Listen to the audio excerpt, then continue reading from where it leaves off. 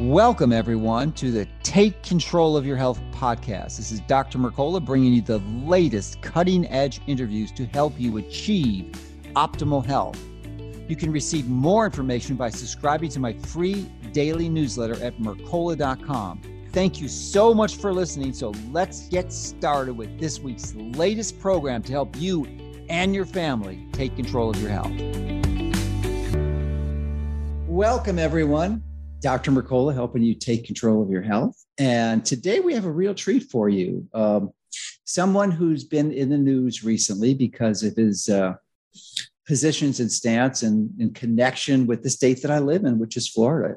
About a year ago, Governor Ron DeSantis invited our guest, Dr. Joe Ladapo, to become the Surgeon General of Florida. And I'm so glad he did because he's a great guy, as you're going to find out very shortly. He has an unbelievable history with respect to how he got to his position. He was born in Nigeria, came to the United States at the age of 5, moved to Georgia, and then wound up going to Wake Forest College. And he was an athlete. I think he were there on an academic scholarship, not academic, athletic scholarship. Was it athletic scholarship you were at Wake Forest? It was academic. Oh, is that okay? I'm sorry, I mixed it up. I confused because you are an athlete too. Yeah. You're a decathlete, and from there he went into Harvard Medical School, and then eventually transitioned out to UCLA. And he'll share the more details in the story. But then he got invited to be the Florida Surgeon General, and we're going to go into the details. He's written a book. That's the reason he's on. He's written a book, and it's called Transcend Fear. Let me get a specific title: Mindful Leadership in Public Health. And he really is public health, which is why Governor DeSantis selected him for this position. So we're grateful to have him here. He's a real leader in the state, sticking up for truth and fighting certainly the national, but the global tyranny. So welcome, and thank you for joining us today. Thanks so much, Dr. Mercola. I really appreciate it. Yeah. So you have a fascinating, first of all, I want to congratulate you on your writing style. You are a gifted writer. It was such a pleasure to read your book.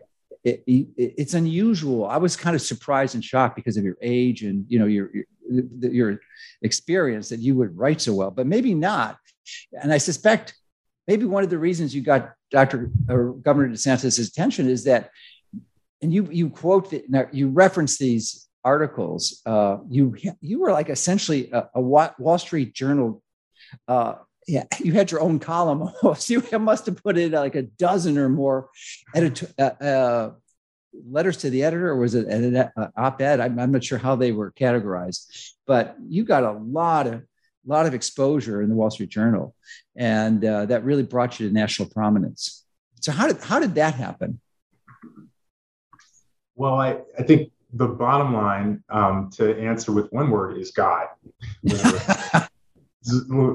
So it started with me working in the hospital in terms of COVID. It started with me working in the hospital in March of 2020. And this is in UCLA? Yeah, this was at UCLA, Ronald Reagan Hospital. And I was working in the hospital the week that the governor shut down the hospital, the governor of California. The hospital, he didn't shut down the hospital, but he shut down the state. Yeah, of course. And, I was there that you would have liked to shut down the hospital. Governor Newsom. So many mistakes. Yeah. And, it just so happened, I was there that week. I took care of some patients with COVID. I witnessed the mayhem in the hospital. I mean, I'd never seen anything like it in terms of how frantic people were and how frantic the leadership was. And, from there, I just, my wife and I were chatting about it constantly. And, we had a different take than the take that, UCLA and most everyone else was pushing. So I wrote an article, was accepted in USA Today, and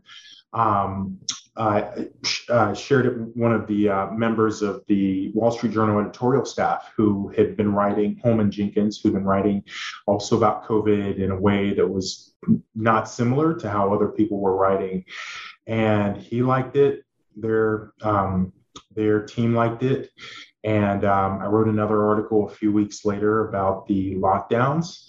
And that was the first of several other articles that ended up being published there, which I'm grateful for because, there was, it was like going into the Twilight Zone. Like you think about those 2 years of deep, or almost 2 years of deep COVID theater. Madness. Yeah, madness for sure.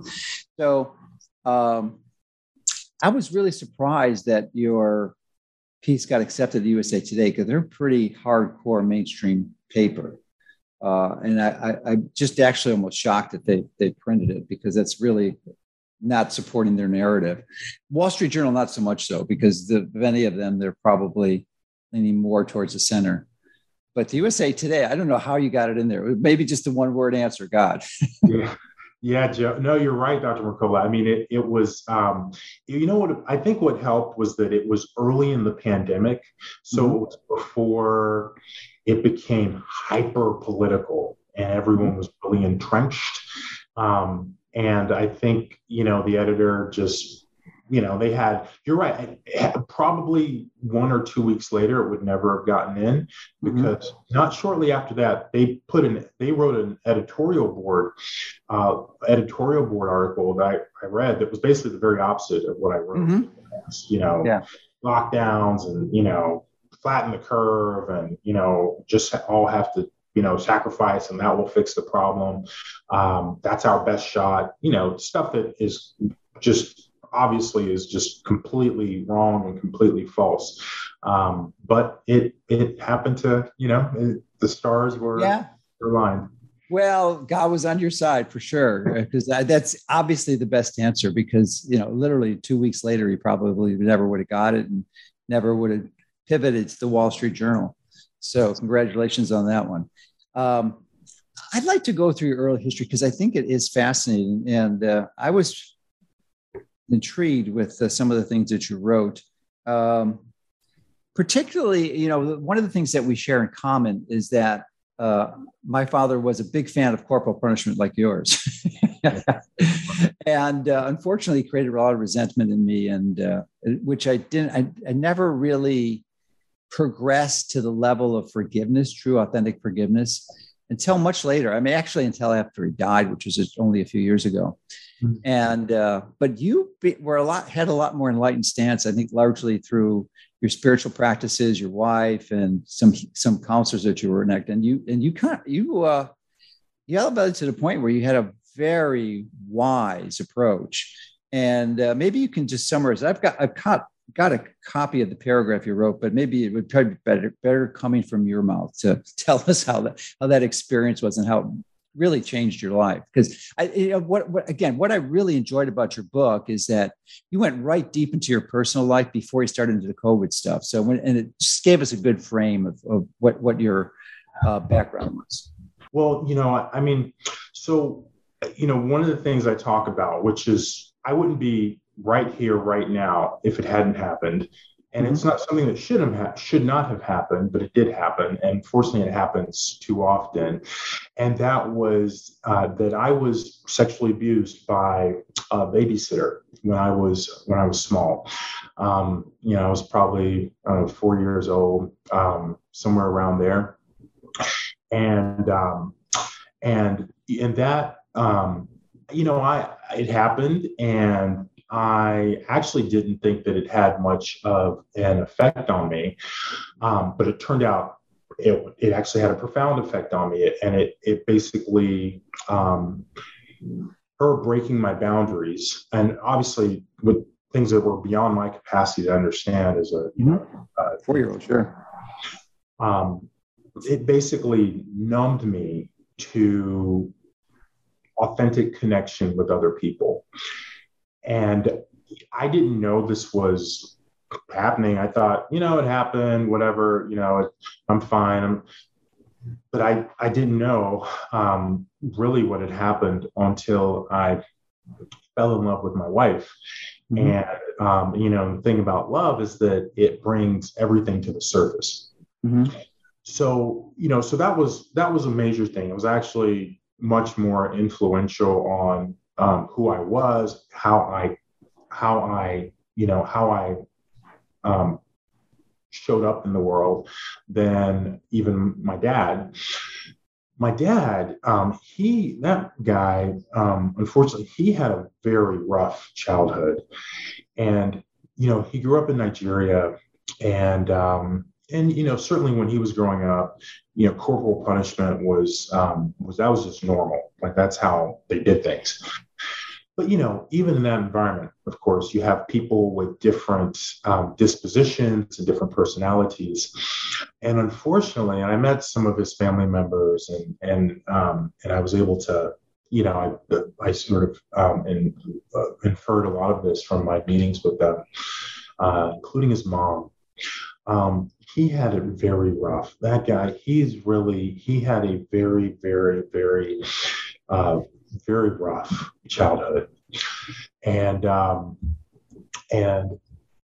he believed in corporal punishment also, and his disposition was just that my dad still to this day he just has not recovered from the impact of those of the experiences, the traumatic experiences that he had as a child, and he definitely did the best he could, but it was there were many things that were like the very opposite of what my wife and I, for example, have created for our children, or what is, or what you need in terms of the environment that you create to have healthy children. And I mean, healthy physically, healthy in terms of how they feel about themselves and the world and possibilities. So that also shaped who I was. In different ways. So I'm assuming your dad's still alive. You mentioned in the book you got a PhD in microbiology in Louisiana. Yeah. So he's still alive now? That's right. Yeah. Okay. And are you the oldest of all your siblings? I just have an older sister and a younger brother. Okay. So typically it's the oldest that gets the brunt of the abuse. Right. Unfortunately that's true. It wasn't, I mean, in terms of corporal punishment, that was me instead. Yeah. And in some ways, I think I sort of filled in the role of the oldest, and partly because my sister was different, and I was the first boy, and she was a girl. Mm-hmm. But and again, he and my mom, they did the best that they could. Like I know they definitely tried, but we all experienced different things from my parents and the environment that we created as a home. They created for us, and that affected each one of us differently. So I'm curious, do you still have good relationships with your parents? And is your dad proud of you? Did you ever tell you that? Does he ever express his love to you? Yeah, he does. And he truly, I mean, the man, he has a good heart, and, and it's, he does. And I would say that, my dad is like, he's not as, I think that the best, I'm trying to think about how to describe this. So as I said, he did the best that he could. One of the tough things about trauma is that it disconnects people from themselves. And, everyone is different. So the effects that different types of trauma have on people are different. And he experienced so much that, and it's not irreparable, it is, but, it's like it's hard to get that. I was lucky to get that, but I only got it by chance, and really by grace. Right. More by grace. Right. Yeah. But, so he does the best that he can. He loves as well as he can. And he has, limitations that, that are rooted in who he is and the environment that he grew up in. Yeah. So it's a very mature perspective that you evolved into. So I congratulate you for doing it much earlier than I ever did. Well, so so thank you, but I didn't just get here. I mean, it truly. I know it took a long time. I know I fortunately was never sexually abused, but I had the father trauma issues. So I think probably you can expand on that, because a big part of your story is the romantic encounter with your wife and how she has been such an important influence in your own life, and help you find these resources to reach this level of understanding. So because of what was going on with me inside, I was walking around thinking I was normal. Meanwhile, I'd had like quote unquote romantic relationships with girls, but I'd never emotionally connected, like genuine emotional connection with a girl. I had no idea. I thought that what was happening was normal, in terms of, how I was in relationships. So that's what I did. And then I took a trip to the Virgin Islands in medical school. And I had a great time there, scuba diving stuff. I had a great time there. And on the trip back home, there was a woman sitting across the aisle next to me. And, I don't know why. I started talking to her. Did you both have aisle seats? We both had aisle seats. Okay. Yeah. She was one row in front of me.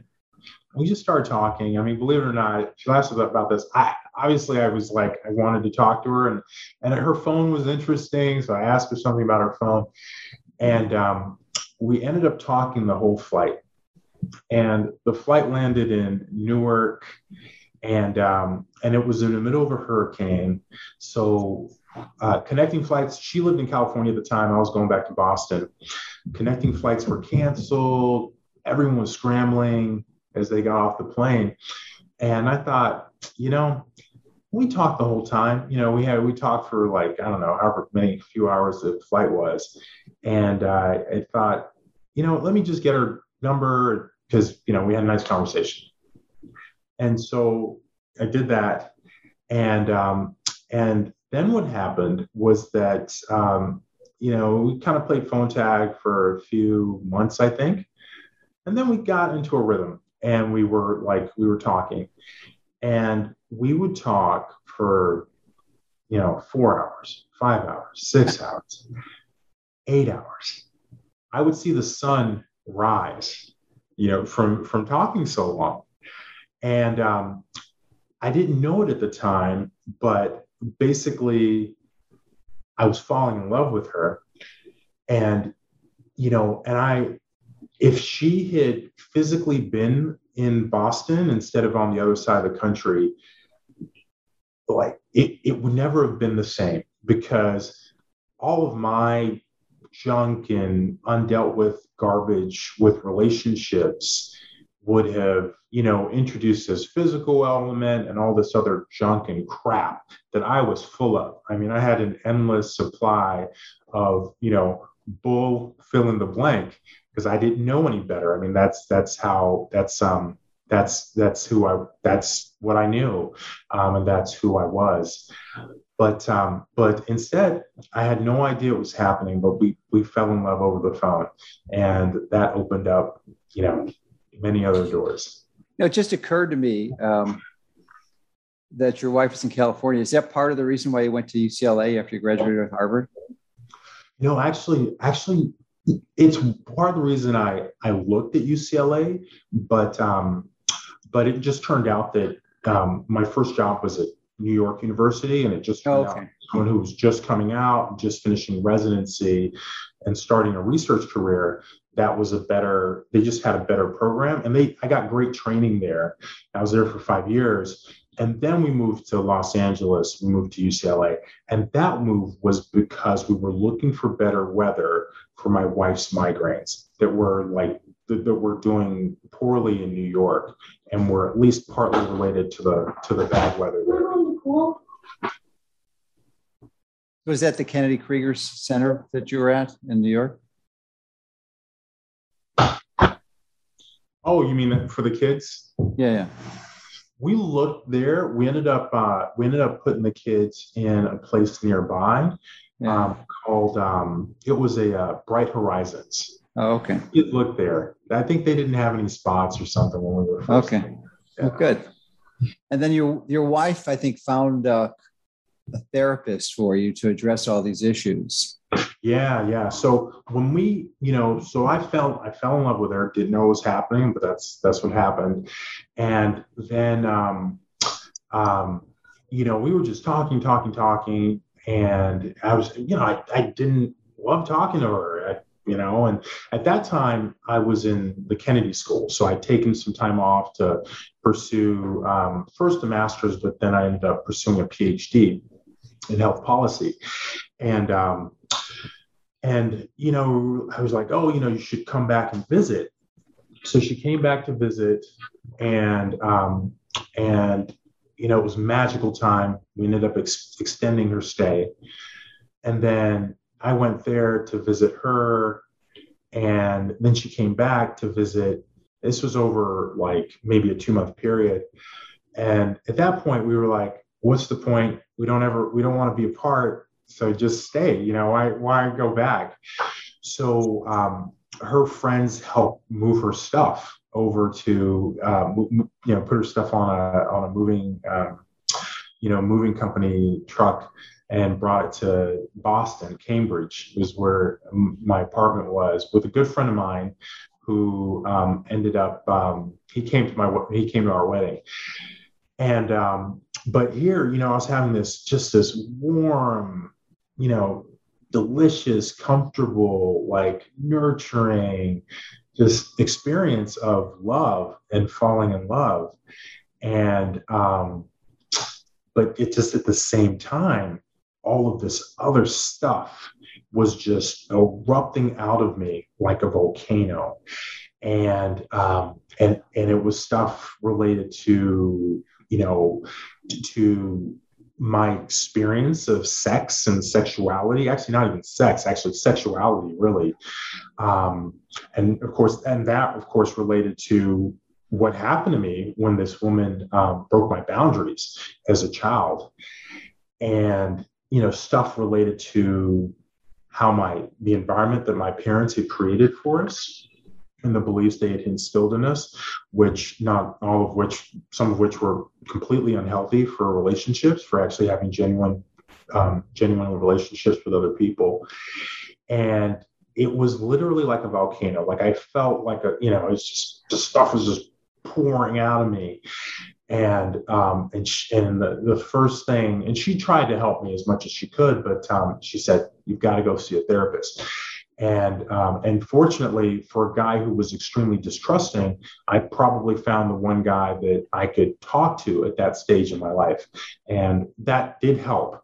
It was one step on, I didn't know it, but quite a long staircase. Yeah, thank you for sharing that.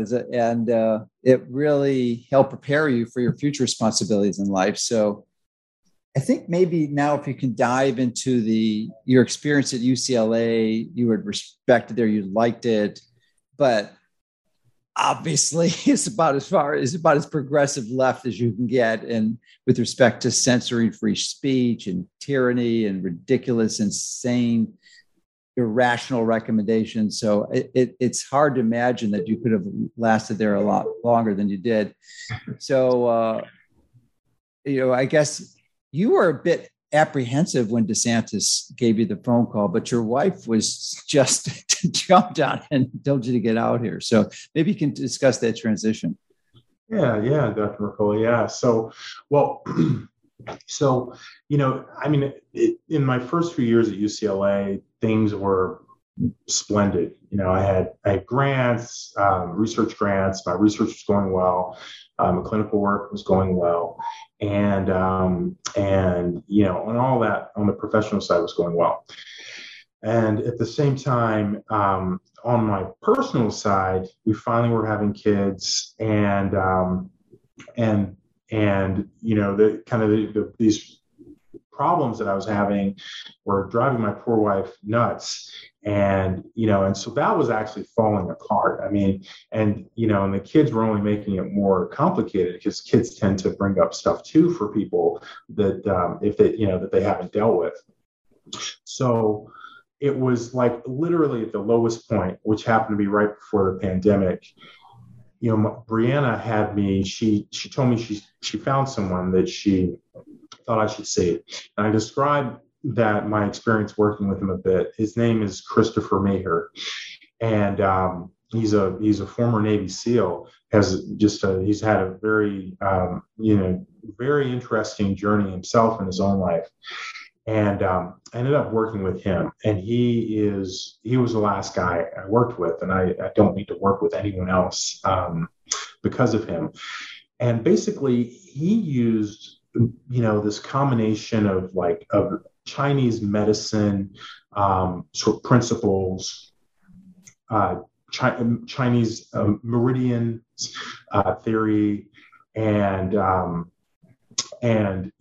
stuff related to stuff I don't understand fully, but stuff related to qi and to flow, and involve physical manipulations and other types of exercises and activities to help free me from the effects, like sort of the claws that my traumatic experience with the babysitter and the effects that had, stuff related to my family, stuff related to other things, and help me get free of those things. And it was all essentially kind of grounded in fear in terms of helping me get free. And I was literally like reborn. I was just, I don't understand it. It's the closest thing to a miracle that I've ever experienced. But it happened, and it happened in December of 2019, right before the pandemic. And of course, then the pandemic rolled around. And had I not had that experience, I would never have been able to do the things that I did, being able to, see clearly and to do things that, in the past I would have been too afraid to do, or too muddled in my own personal BS to be able to see and identify. So that happened. So you believe that experience insulated you against the brainwashing propaganda you were exposed to? Absolutely. Pressure. So social pressures, enormous social pressures. Oh, absolutely. No, I never, none of anything that's happened since then would have happened if Brianna hadn't found Christopher and gotten me to see him. I was trying not to see him. I didn't want to pay the money. I didn't want to spend the time. I was lazy to some extent, even though I did want to get better. But thank God I saw him. And none of this would have been possible. I mean, I was riddled with fear, Dr. Mercola. I had it was a part of my life, a part of my being. I looked like everything was good on the outside, but I was riddled with fear. And my wife has always been very sensitive. So, whatever was happening inside of me, she could feel it. And it was showing up in different ways and just making her miserable. But none of this would have happened. Like, none of it. It would have been impossible for me to have a clear vision and to be able to stay clearly on a goal, or be able to stay within myself when everyone's throwing all this junk at me, as you certainly know firsthand, all the junk that when you're sharing a message that people don't like. And really what that means is that they're threatened by it. When people are threatened by something, they throw all sorts of their junk on you in terms of their projections. And I would never have been able to withstand any of that and remain within myself if I had not had that experience. Well, terrific. I'm so glad you did. Yeah. So it's been about a year since you moved from California to Florida. So it would be interesting to you to share some of your personal observations. Obviously, it's been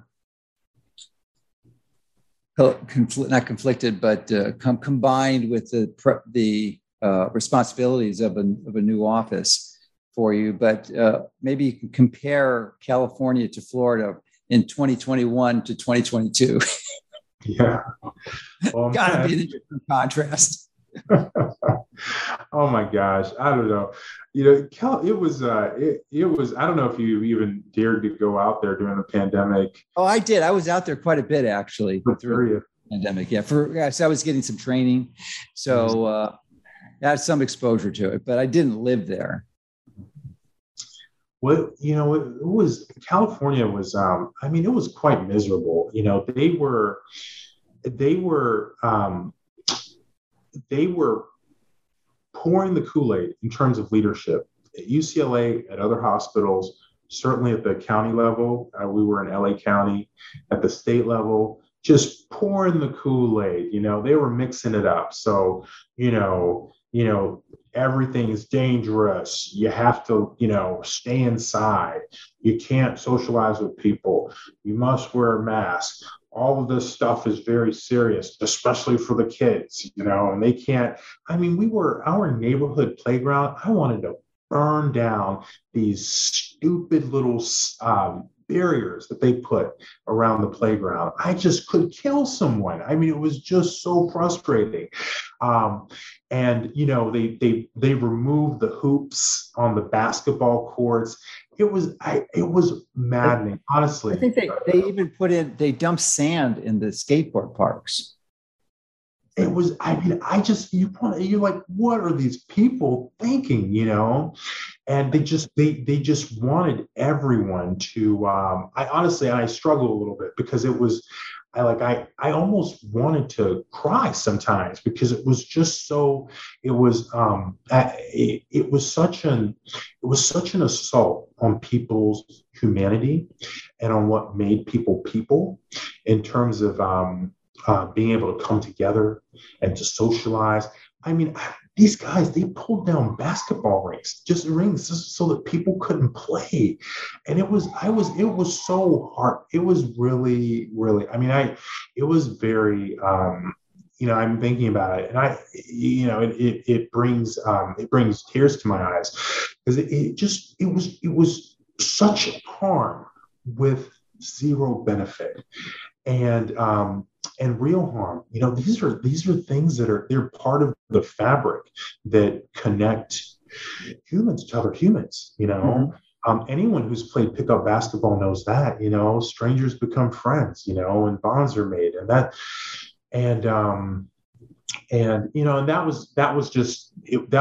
those were just examples of the general syndrome and that California health officials were propagating and were trying to get everyone else to buy into. And, with the schools were crazy. My wife and I, of course, they were pushing the masking nonsense with the kids.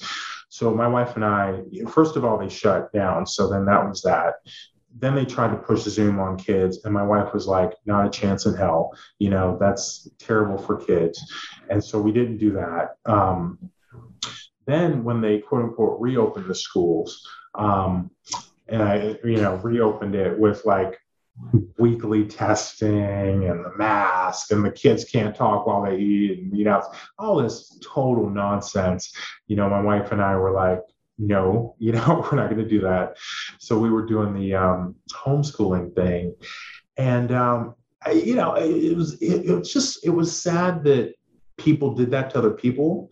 And it was also sad that so many people were willing to go along with it.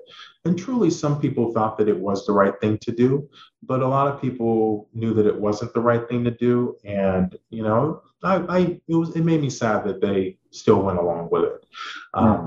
So California. It's been a little different experience in Florida, I suspect. It's great. I mean, here people were happy to be free.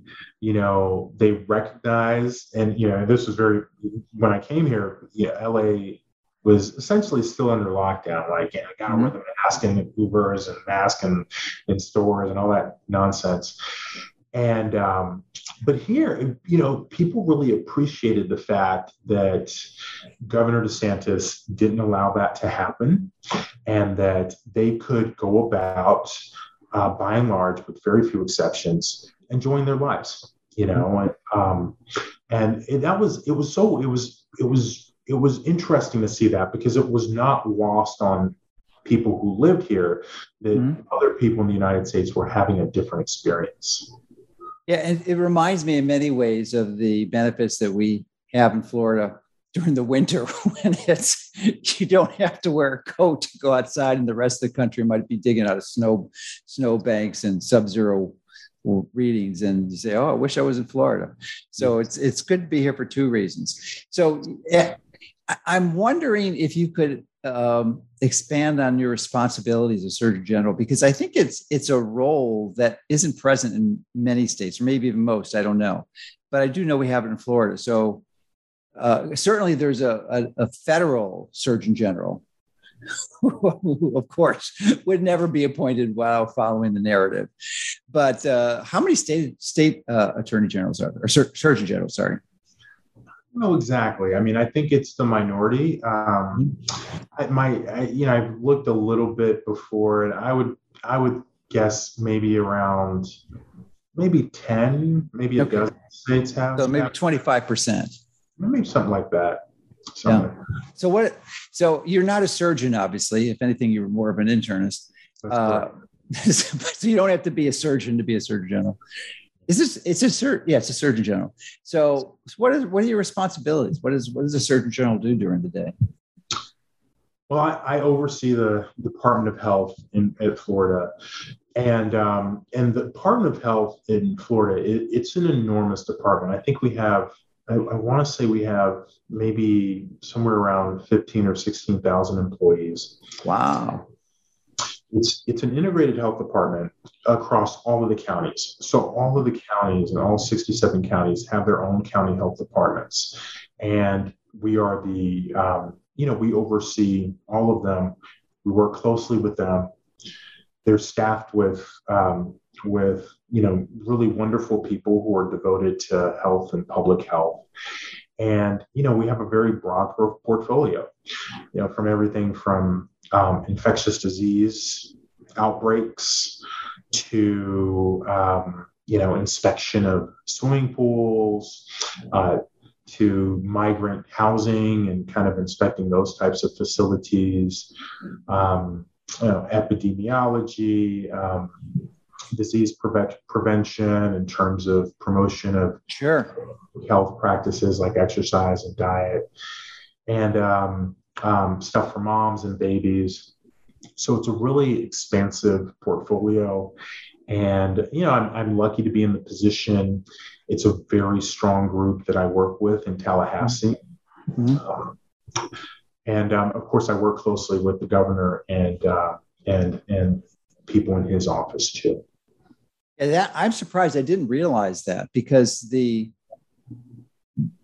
federal or the national Surgeon General doesn't have anywhere those. He's certainly not in charge of the health department. That's for sure. I had no idea you were in charge of all of the state of Florida's health services. So that's pretty impressive. Quite a few responsibilities. It's really quite an administrative position. Whereas in the federal thing, it seems like it's more of a figurehead to implement the narrative that they're trying to push. Yeah, it's definitely different at the federal level, and I think it seems just historically it seems to really be very dependent on who that individual is, and it's a shame because it's mostly been wasted currently. Yeah, for sure. You had what we had 2 years of hardcore pandemic, and to the best of my knowledge, not a single word about exercise, about weight loss, like sun exposure, vitamin D. Yeah, things that we think or very clearly know are important factors in helping you live longer and survive not just this virus, but other viruses and other conditions. Like, talk about a wasted opportunity. I mean, it's absurd that wasn't a major part of the public health conversation over the last 2.5 years. Yeah, I remember when I was in med school, the Surgeon General at the time they actually played a big role in public health. There was C. Everett Koop, and he was primarily responsible for leading up the anti-tobacco campaign. Yeah. Now, it was another almost 20 years before the state attorney generals got in and essentially litigated the heck out of the tobacco industry and really changed things dramatically, and the percentage of smokers dropped pretty radically. So, but it just shows that office could be used effectively. It had the potential, but essentially that never happened. You're absolutely right, Dr. Mercola. It's a real shame, and it's a mistake that we're not making here in Florida, and certainly with me as head of the Department of Health and the Surgeon General for the state. It's just absolutely not. I'm a huge believer in personal empowerment and personal health. So one of the things I appreciate about the work that you do, it's really important, and you would voice better than I'm sure I could, for people to take as much responsibility for their own health as possible. It's so important, and prevention is really important, and doing things that we can do to prevent the onset of disease is huge. And you don't do that by staying in your house and not not being around other people, or wearing, stupid things over your mouth. Like, that's not going to make you a stronger, healthier person. Yeah, I'm sure. So as we're doing this interview, I think a few days ago, the President of the United States declared a public health emergency with respect to monkeypox. So it's in the news now. And obviously the World Health Organization, Tedros, unilaterally declared a global pandemic emergency, even though his advisory committee voted 9-6 against it. He thought they weren't smart enough, so he overruled them.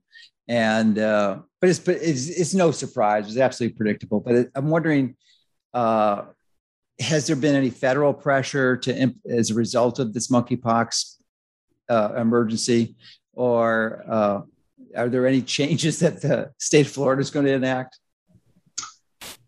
Right. Yeah. So basically, we have a plan, and basically that plan involves, identifying areas that have higher rates of transmission, that have individuals with, a higher population of individuals with risk factors for transmission, and, providing them education about how it's transmitted and what we know about that, and also offering the monkeypox vaccine to individuals who want to take that, who choose to take that. And that's basically the plan. What we've seen is this playbook at the federal level and at some states of being sort of disconnected from reality. Mm-hmm. And so, for example, one thing is, it's in Florida, as in the rest of the nation, something like 99% of the cases are men, and almost all of those are in gay men. And so it may not remain that way. That remains to be seen. But especially if the virus has been engineered. Yeah, we don't know, but there's a suspicion for sure. Sure, just like the SARS-CoV-2. Well, so we're just having very plain public health messaging about that. And unfortunately, people are so wrapped up in their politics, like, that they're asking these questions. It's kind of essentially the same types of questions that got us into trouble with COVID, with some of the policies that were really dumb in terms of keeping kids out of school and trying to make like 2-year-olds wear masks. People are they're so caught up in their politics that they can't speak plainly. And so there's been all this debate about talking to people about their sexual risk factors. It's been so convoluted. I mean, I can't even keep up with it. I mean, basically, what we've done is we've been very clear in our language. And the thing is, if you're not judgmental toward people, if you're not biased against people, it's a lot easier just to be honest and truthful and not worry about how it's going to be received exactly, or if you're going to offend someone or make someone think that you're trying to say something about who they are. And we're not. We've just been very clear about what the risk factors are. And, our strategy is to do the best that we can to help reduce the transmission. So we've been very, straightforward about that and not sort of pushing some of the hysteria and all the political junk that we're seeing come up. Great. So what have been the biggest surprises in moving to Florida and taking this huge responsibility on your shoulders? Probably the politics has been the biggest surprise. I mean, it's really remarkable how I never imagined working in any arena that had a substantial political components, and seeing the games, the tournament. It's almost like a Game of Thrones, because it's a blood sport, and it's really treated that way in terms of the politics, and people are, the games that are played, the spinning of words, the creation of words, and the creation of narratives, just the outright false statements. That's probably been and how willing some people are to say whatever they want to say, irrespective of what the truth is. Is it at the national level or in Florida? It's at the national level, and it's everywhere. National, state. Okay, because I would be surprised that was coming out of Florida. I said, "Boy, that's why you moved here to avoid that stuff." No. Some stations in Florida, some news stations in Florida. Okay, yeah, that's not surprising at all. I thought you were referring to the politics within your department. Oh no, I'm talking about. I'm talking. I mean, there's some politics. It's administration. Yeah, but minor stuff. Yeah, but no, I'm talking about sort of the politics on the sort of political stage of how public health interacts with politics on the grander scale. Whether it's the Republicans and the Democrats, the liberals and the conservatives and all of that. Okay, well, that makes sense then. So, what do you enjoy most? That's a good question. I think the thing that I enjoy most is how fun it is to be able to push something forward that you think is the right thing to do. Mm-hmm. I think and to be able to do it in a way that you feel was effective, mm-hmm. And particularly when you're disrupting some, essentially some false narrative or some false beliefs that, that have come in. That's the funnest part for sure. I mean, I can't tell you how I get so much satisfaction from the fact that, that we just completely rejected all of the lies that were being pushed about the COVID-19 vaccines in children, specifically healthy children. I'm so satisfied and just so pleased and so grateful that I had a platform from which I could just completely, exclaim something opposite of that total mirage. I mean, it was just that completely specious, story that the CDC and the federal administration was trying to push. I mean, that brings me a tremendous amount of satisfaction. One of the biggest crimes against humanity, egregious crimes. Yeah. So, did you have something to do with Governor DeSantis refusing to actually order any of the initial batch of vaccines? That subsequently did, but he was the only governor of the state that didn't order any for the kids. Well, we didn't. I mean, I don't, so Governor DeSantis, he's fortunately blessed with tremendous clarity. So he, and we basically almost never sort of discuss things in terms of where to land on something ahead of time. We just almost for everything, we just end up landing at the same place. And so we've worked together. He's certainly, he's added for sure to my appreciation of how to approach problems. And I hope that I've been beneficial to him too. So, some of it was administrative because there were efficiency problems with ordering those vaccines centrally when individual providers could order them. Like, the media tried to make a big, again, a totally false story about like us preventing docs. That never happened. Doctors could always order them through a system that we have for doctors to order vaccines. So what didn't make sense was us ordering them and then pushing them out. And we did that.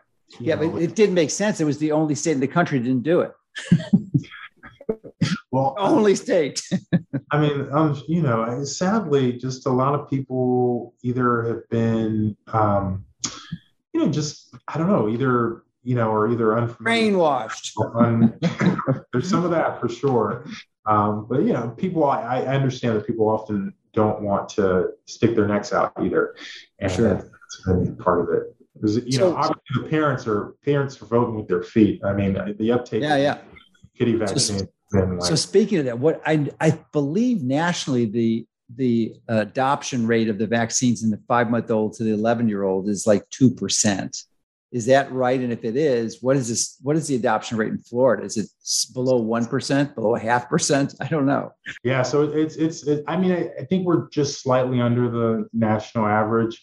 You got some states like California and New York sort of pulling up the average, but it's low, and parents are voting with their feet. And fortunately, we're waking up from this, Were you expecting that? I was really surprised. I thought it'd be a higher adoption rate, but I mean, to me, that is one of the bright spots of this whole thing. I mean, to have the insanity of these federal regulatory agencies approving these unnecessary jabs, but yet, even though they were available, it's just shocking that well over 90%, 95% of the parents said no.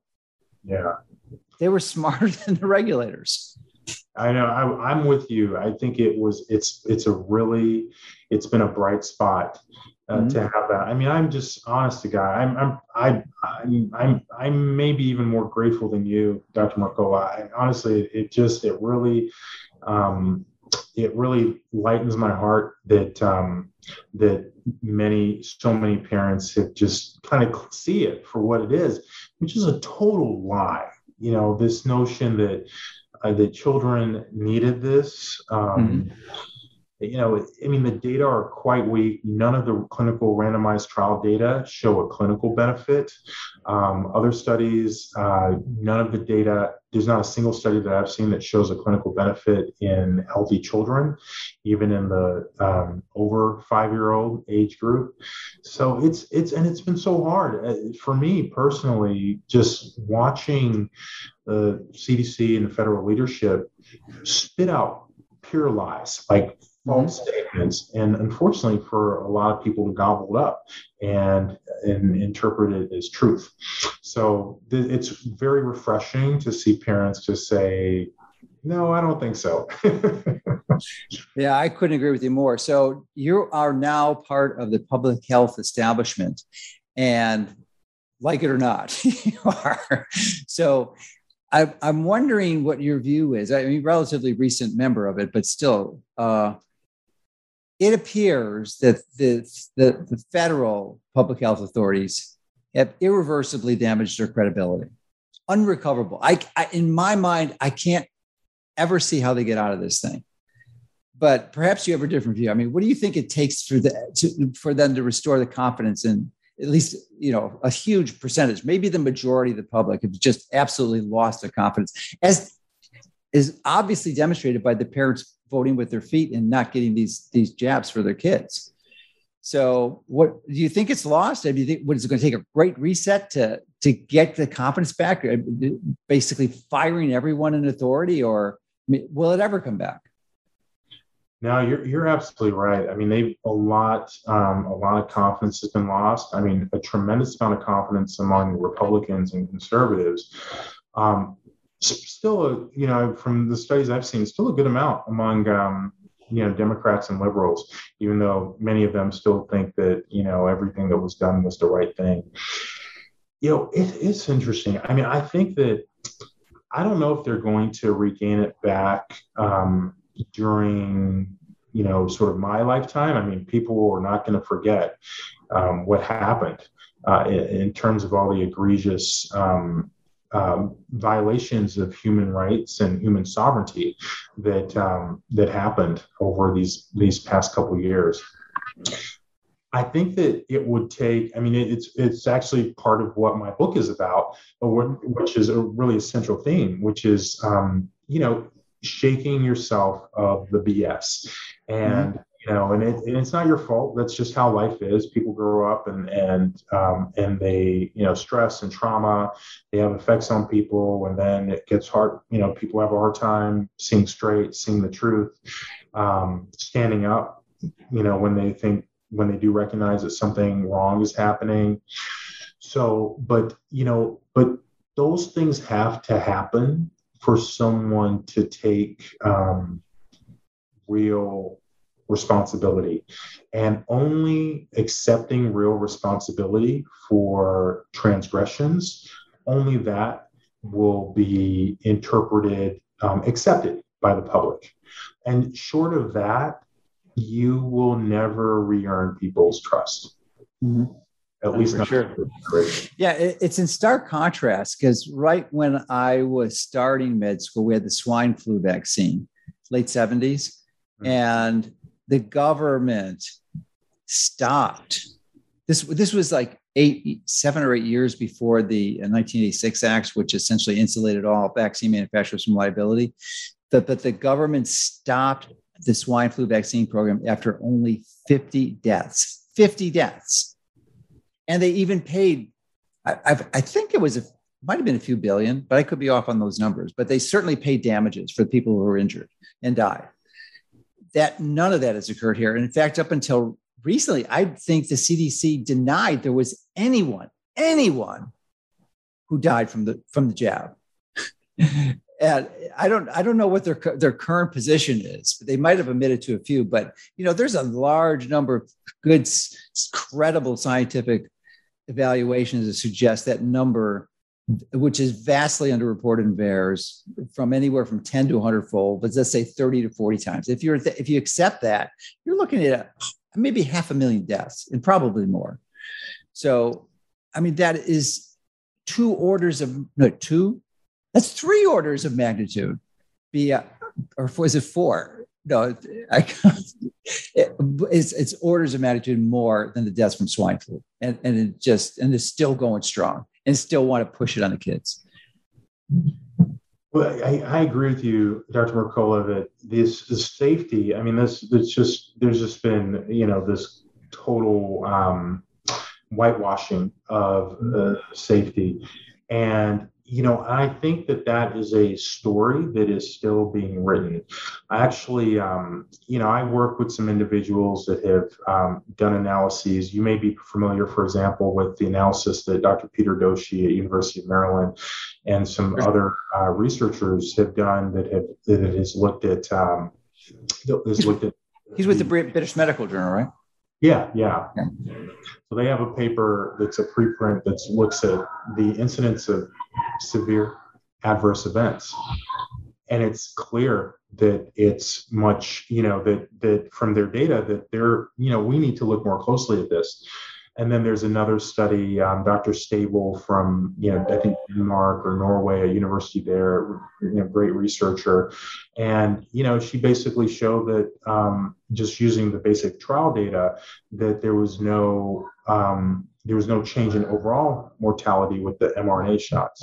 So that kind of thing is, why is there no change in overall mortality when it did reduce the incidence of deaths from COVID? Well, is it a statistical issue where this trial was underpowered, or is there more? I mean, I think that there's more. And, and just the challenge in my mind is demonstrating these things in a rigorous scientific manner. But I am fully confident that in the coming months that will be done. Yeah, well, that's good. Good to know. Because, one of the variables that was intentionally excluded from the analysis was one that has traditionally been used in almost every approach in the past, and that is looking at all-cause mortality. Right. Things that people are dying from, things you would have never expected or anticipated. But this was never included in the analysis. And you've got private companies, businesses like in insurance and in the insurance industry coming up with this analysis, that suggests that the increase in all-cause mortality is 40%. Now, they've not done rigorous analysis to restrict and identify that variable to the jab, but it's certainly, there's doesn't seem to be any other explanation as to what the cause would be. Why would it? I mean, this is such a statistical anomaly. It's almost impossible that you could have that increase in all-cause mortality. You have to ask those scientific questions, and that's one of the good things about science. It doesn't care about the implications of an answer. It just cares about what the answer is. So you're absolutely right. I mean, understanding those patterns is critical, and it must be done. And I think we'll learn more in the coming months. Do you have any predictions or insights that you are able to share what we might see later this year? I'm not. Okay, you can't disclose them at this time. Confidential. Yeah, I'm not able to yet. You don't want to lose your job. I wouldn't want to put you in that predicament, but it's actually not about job, because I mean, I don't, I'm lucky to be here, but I'm here to do what I think is the right thing to do, and and if I couldn't do that, I wouldn't be here. I just would not choose to do it. I wouldn't do it. And fortunately, my boss, Governor DeSantis, is all down with that. He really likes that. So so what I am trying to do instead is just to be careful with Sure. being precise in my language and waiting until evidence is the ducks are lined up. That's always a good strategy. So I apologize, but I don't really follow local politics. But I believe Governor DeSantis is up for re-election this year, isn't he? That's correct. Yeah. Okay. I thought it was the case. And that's just like a few months away. I mean, what did the polls show? He barely won the last election, right. But my guess is this has got to be a landslide victory, maybe like 80-20. I think it's going to be a landslide. I mean, I can't imagine him not getting voted back in. He's very popular. I mean, everywhere I travel with him, people love to see him. Every shade and men, women, every color, every race or ethnicity. And how could you not love him? Yeah. He had courage. He was brave. He had principles, integrity. He stuck up for the right thing. Exactly. One of the few that did. And doing it for the right reasons. Yeah. Definitely not. I mean, we're concluding that it appears from everything we can see, it appears to be the right reasons. But I mean, there could be some other motivations for it, but it certainly seems to be valid and genuine and for the right reasons. So I sure the heck hope he wins. Well, and I certainly understand because, it's rare to find that in politics. I mean, what you find in politics, which I see firsthand, is self-interest. And boy, just that's like the name of the game. And but I'll tell you, as someone who I'm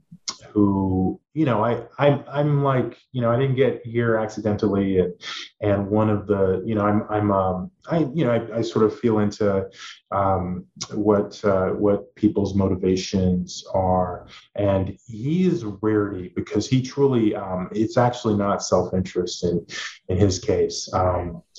And I truly, I mean, I like him a lot, and I will, obviously, you gotta conclude whatever you have to conclude, but for him, it's not self-interest. Yeah. So maybe you can give some of the few highlights in the book, because there's so many. From your perspective, what do you think because you tell the story. I mean, after you get through your personal story, you relate what had happened, and so it's a good summary, from my view, of what has occurred during the pandemic. So maybe you can give a few points on that, and then because your book's available real soon. It's the first book you've written. I'm assuming it's the first book.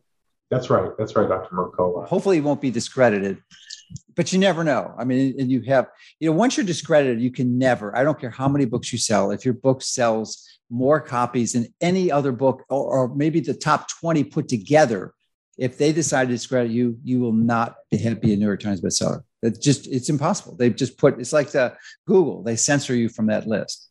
So, but hopefully it'll be successful, and they didn't censor you yet, and you will make that list. Well, I hope a lot of people read it, because I think that, I think that it's so important. I mean, I talk about the pandemic, but getting to a place where you can address challenges in a way that is consistent with the person that you desire to be,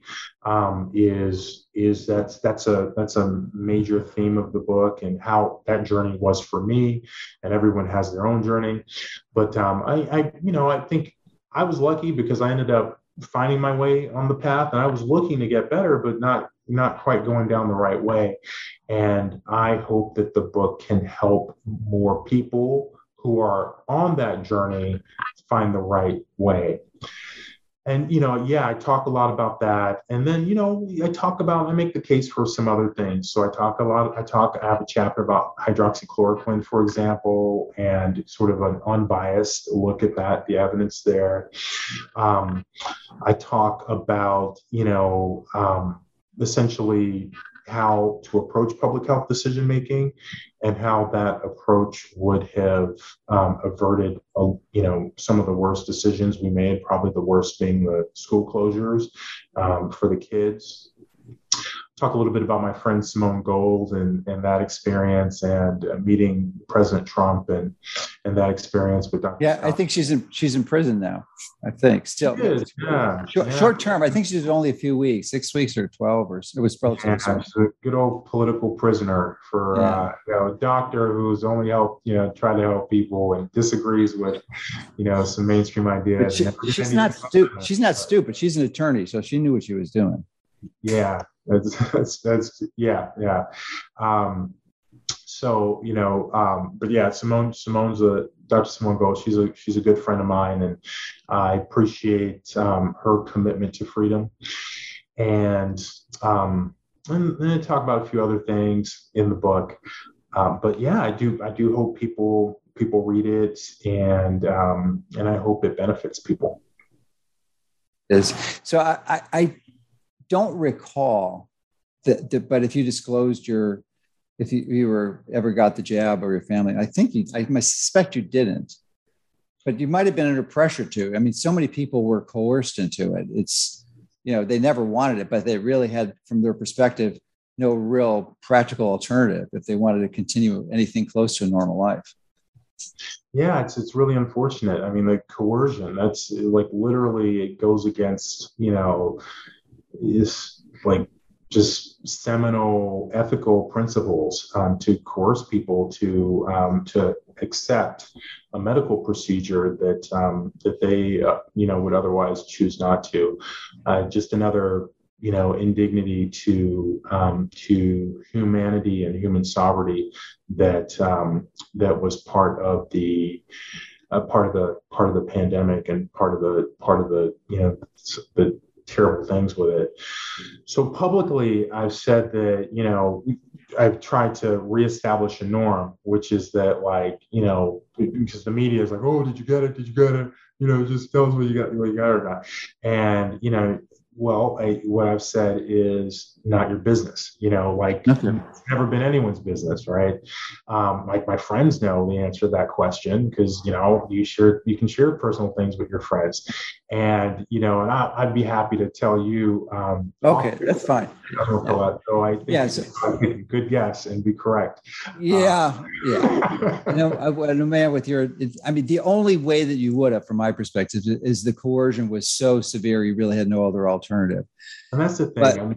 And I get that, but that's where people have to decide where they're going to draw a line. Yeah. It's life changing, and what many people fail to integrate into their life is the understanding that when life throws you some massive curveballs, like having to take a potentially fatal, terminal, or radically disabling medical therapy that you don't want, you have the choice to A, to refuse that and maybe get fired or lose your retirement benefits. I mean, a pretty radical change. But the point that they don't understand is that what appears to be an insurmountable wrath of negative consequences from making that choice, that they almost always turn out better in the long run because of it. Not because they avoided dying, which is a pretty good deal, but their life just improves because they vector off into other opportunities and things that they never would have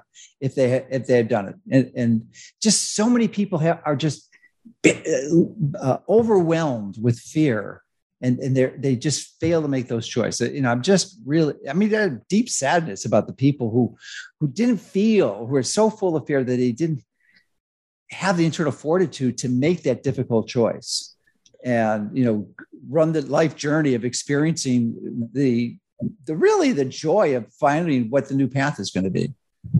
I hear you. No, I hear you. And I feel the same the same sad. I also feel sad, and it's a tragedy. I mean, and I get it, not everyone, there were a few people that were up for that, who were like, hell no, I'm not going to do this.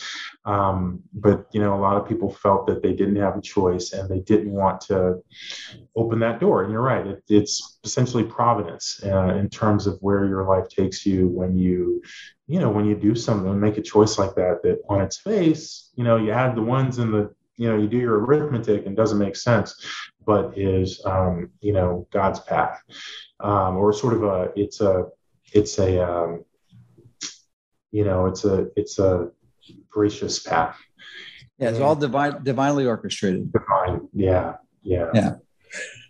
So I am, speaking of being grateful, I'm grateful for you for coming to our state where we embrace freedom at a very high level, and you're certainly helping fortify that process. So we're so glad you're here, and your book comes out really right around the time of this interview. And the name of the book is Transcend Fear. We'll probably put a link to it in the article, and I would encourage you to get it. You're really going to enjoy it. It's so well written. You have very good journalistic skills. I don't know where you picked it out from. I certainly, I may be in your postgraduate process, because I'm sure you had to do a lot of writing, but it really is, it's well done. I've read a lot of books, so I'm impressed. Thanks so much, Dr. Mercola. Thanks very much, man. All right. Well, it's been great. I'm just, again, so delighted that Governor DeSantis decided to select you, and you graciously accepted and are helping our state. Thanks so much, Dr. Mercola. It's my pleasure. I hope to meet you in person sometime. And thank you very much. Really appreciate you putting me on.